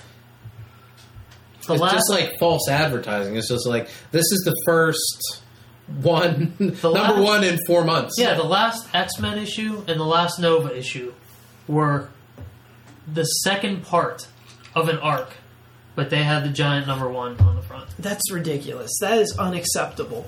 So I've kind of conceded that Marvel cannot be stopped. They're going to fucking do what they want to do, which is renumber all their series so that way they can have a number 1 and then, sell a shitload of those and then, get to number 10 and be like, oh, our sales are weirdly down. I guess we should relaunch. So now, if you're a comic book collector, you don't know how the fuck to, catalog these things. How about this, Marvel? Here's my compromise for you. Go ahead and relaunch your books every year, but when you do it, put the year on the cover. So, number 1, 2014. Number 2, 2014. Then when we get to fucking January of 2015, number 1, 2015. And at least put the year on it so that way we can, or in big bold letters, put the volume number. But this whole thing with renumbering every fucking year. And that's, I'm not exaggerating. It is truly every year. When they relaunch Amazing Spider-Man in the next couple months, is that going to be number 1? Yes. And not only that, here's the worst part, is when they have a series that's running and then they stop it and then literally 4 weeks later they start it again at number 1. Why did that happen? What is the reason for that? I think they recently did that with Fantastic Four where they canceled Fantastic Four, Daredevil, and Wolverine and the X-Men. Yeah. Does anyone else think it's a travesty that the Fantastic Four costumes are black and red, not blue and white? I hate them. They look bad. I hate them. I was okay with when they changed them over to the FF and it was white and black. I thought that was okay. Because that was for some whole reason. New team, whole new book. Johnny Storm died. They were going in a whole different direction. That was alright, but this seems just arbitrary to just change the color to red. New uniforms. Nike's making our stuff now, so they wanted red and black. But it's badass. It's not a good book either. I read it last week, and it just the new FF. Yeah, who's just the writer? James Robinson is the writer. I don't know if I like his work. I like him on The Saviors, which is an Image, black and white, indie-looking deal about space aliens in New Mexico. That's pretty good. And I've read some of his Starman stuff, which is okay. I need to get those Starman books. But, that was one thing that I've been reading. Is that it? That's all you want to say about it? Yeah, it was... Man, we backdoored in with what you've been reading there, didn't we? Look out. We did. We came in talking about Marvel numbering, and then we come out talking about what you've been reading. Nobody even noticed the transition. I didn't even notice the transition. But you know what? I'm fucking crazy. Tonight you are. Maniac Matt. Yeah. Hey, that reminds me. Sorry to interrupt. This Saturday night, I saw the movie Maniac. Did you ever see it? No. It is a horror movie, if you can believe that. And I assumed. It's a remake of a 1980, I think, slasher movie. And it's all done from the first-person perspective. And the Maniac is played by none other than the multi-talented... I don't know why I said multi-talented. I think he can only act. I don't think he can sing and dance. But Elijah Wood. Oh, He played Kevin in Sin City. Kevin, of course. Yeah. He also played Frodo Baggins. So anyway, Is that it was pretty cool. I had access to America Oliva. to the movie theater, to one of our friends here at the McSauce Studios movie theater, and after hours, got to watch a horror movie there. It was pretty awesome. And you chose Maniac? Or they had Maniac? No, I chose it. There was me and the two theater employees, and we hung out and we watched it. We kind of collectively agreed on it. It was down between that and Joyride. With Paul Walker and Steve Zahn? Yeah, great movie. It is a good movie. That's a fucking 8. I'm gonna give that an 8. Is Sean Bean the bad guy in that? Or that's the Hitcher? The Hitcher. Yeah. Yeah, bad guy in that is I don't know. You only hear his voice. I forget what he was. Buffalo Bill in Silence of the Lambs. Matthew Whatever. Kimbrough. Sure. Rusty Nail. Yeah, Rusty Nail. Yeah. So anyway, the movie Maniac. I wouldn't exactly recommend it. That is not an 8. But sorry to segue, but I thought it was worth mentioning because it was entertaining, but not something I can recommend. What would you give it then? That's the A 5. That's the review I can give for Jack the Giant Slayer. Entertaining, but I not wouldn't something recommend that you it. could recommend. It was better than 300. I gave 300 a 4. The Rise of an Empire, whereas Maniac that got a 5. So, was that all you wanted to talk about for what you've been reading, Ian? For you? I read a bunch of stuff over the weekend. I read the new Moon Knight #1 that came out. How was the new suave dressed? Yeah, is that I was White gonna say Suit his suavely. new costume? Is that him? It's Mark Spector. Why But is like, is he like, all right, I'm going to fight crime. I got to put on the suit. Yep. Why is he so handsome now? They don't really explain that. Moon Knight no longer is wearing his iconic cape and cowl and tights and all that stuff. You know, the things that make you look like a superhero. He's just has a mask and a white suit. Apparently, he now works hand in hand with the police force in New York City. So Moon Knight, like She-Hulk, looks like they're taking their cues directly from Hawkeye. I wouldn't say that it's that far. Like, if you look at this artwork, it's not that indie, and even the vibe of the book still feels a little superhero-y. But the overall look and appearance of Moon Knight just isn't. Our good friend Tom Lynch at 30 Extra Lives didn't like the last version of Moon Knight, the Bendis run, where he was Alex Maleev. he had all these different characters in his head. He would believe that he was Wolverine or Spider-Man, Captain America.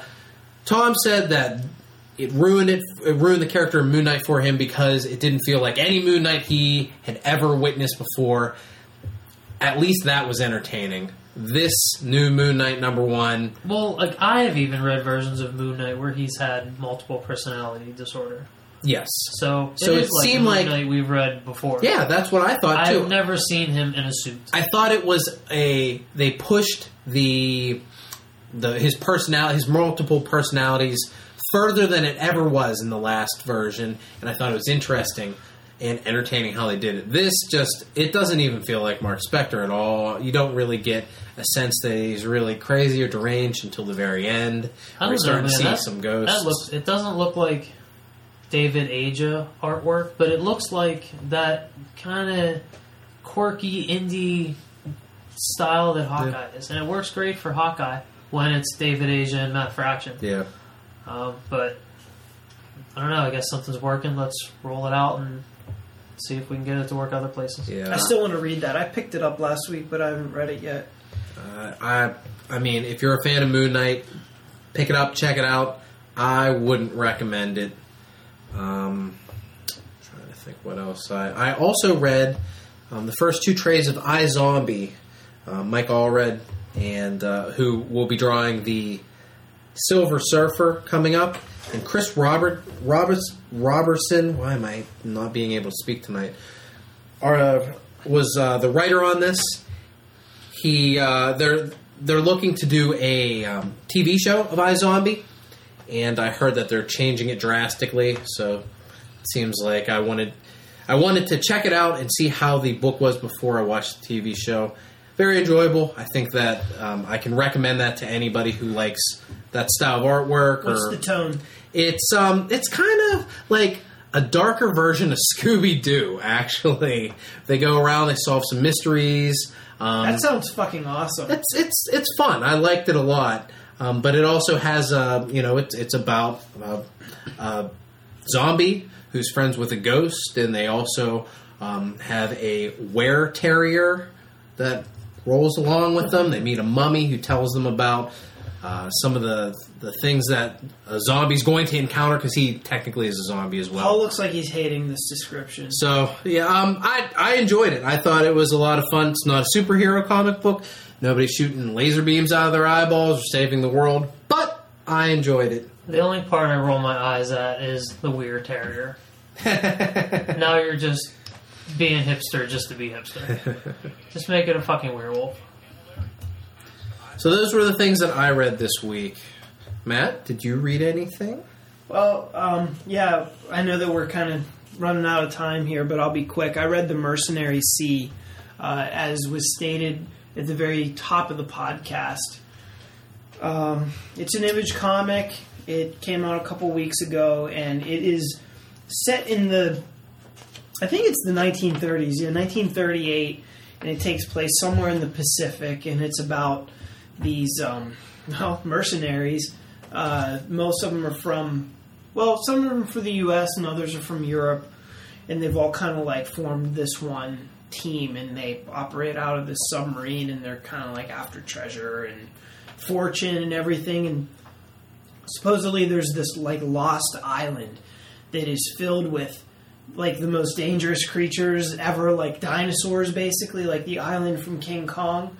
But at the same time, there's also treasures within this island. It's like totally worth going to if you can somehow get past the dinosaurs. I'm not doing a very good job explaining this book, but had a very, very distinct visual look to it. It looks like it was drawn with like Adobe Illustrator. Very vector-looking art, but at the same time, like a lot of depth in it, with the way that they kind of blur out the backgrounds and like give you different like layers of depth. A lot of like cool kind of like cinematic-looking shots throughout this whole thing. So we barely got introduced to the characters in it, so I don't really know if I liked it or not yet.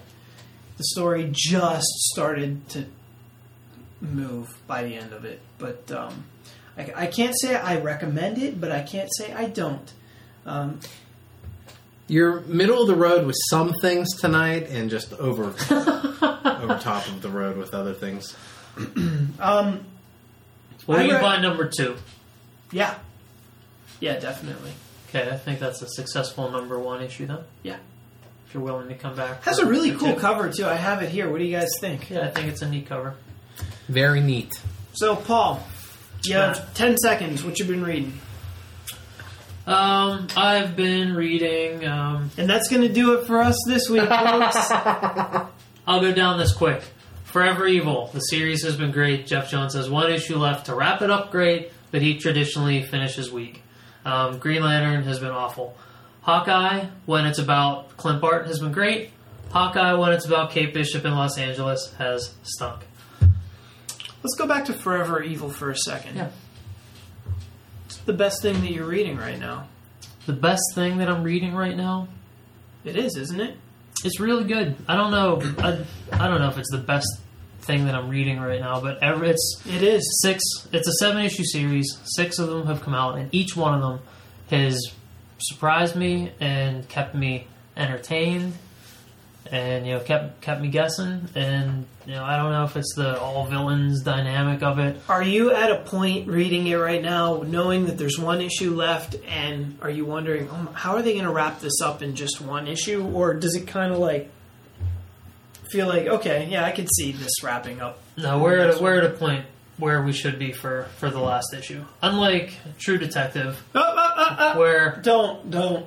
Where you get to episode 7 of an 8-episode season, and you're like, they only have an hour left. So, but I feel like Forever Evil's in a really good spot to wrap up everything in one issue. That's it, folks. That's going to do it for episode 46. And as we march on to a brand new year of the McSauce Comic Book Podcast, it's a crazy year. I'd like to thank my fellow podcasters, Ian Sharpley. That's me. And Matt Cassell. You're welcome. Thank you both for podcasting with me over the last year. Mostly it's been a pleasure. Sometimes it's aggravating when one of us makes wild statements.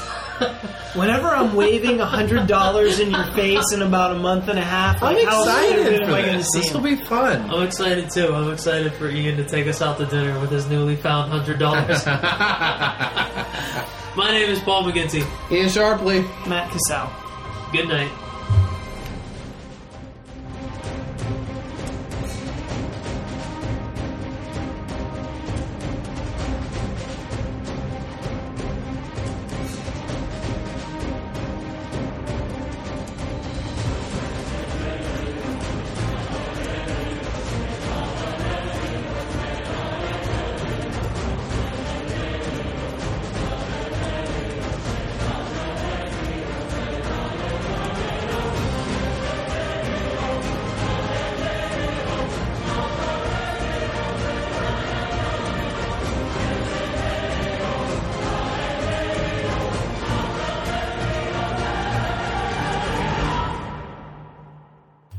Are you ready?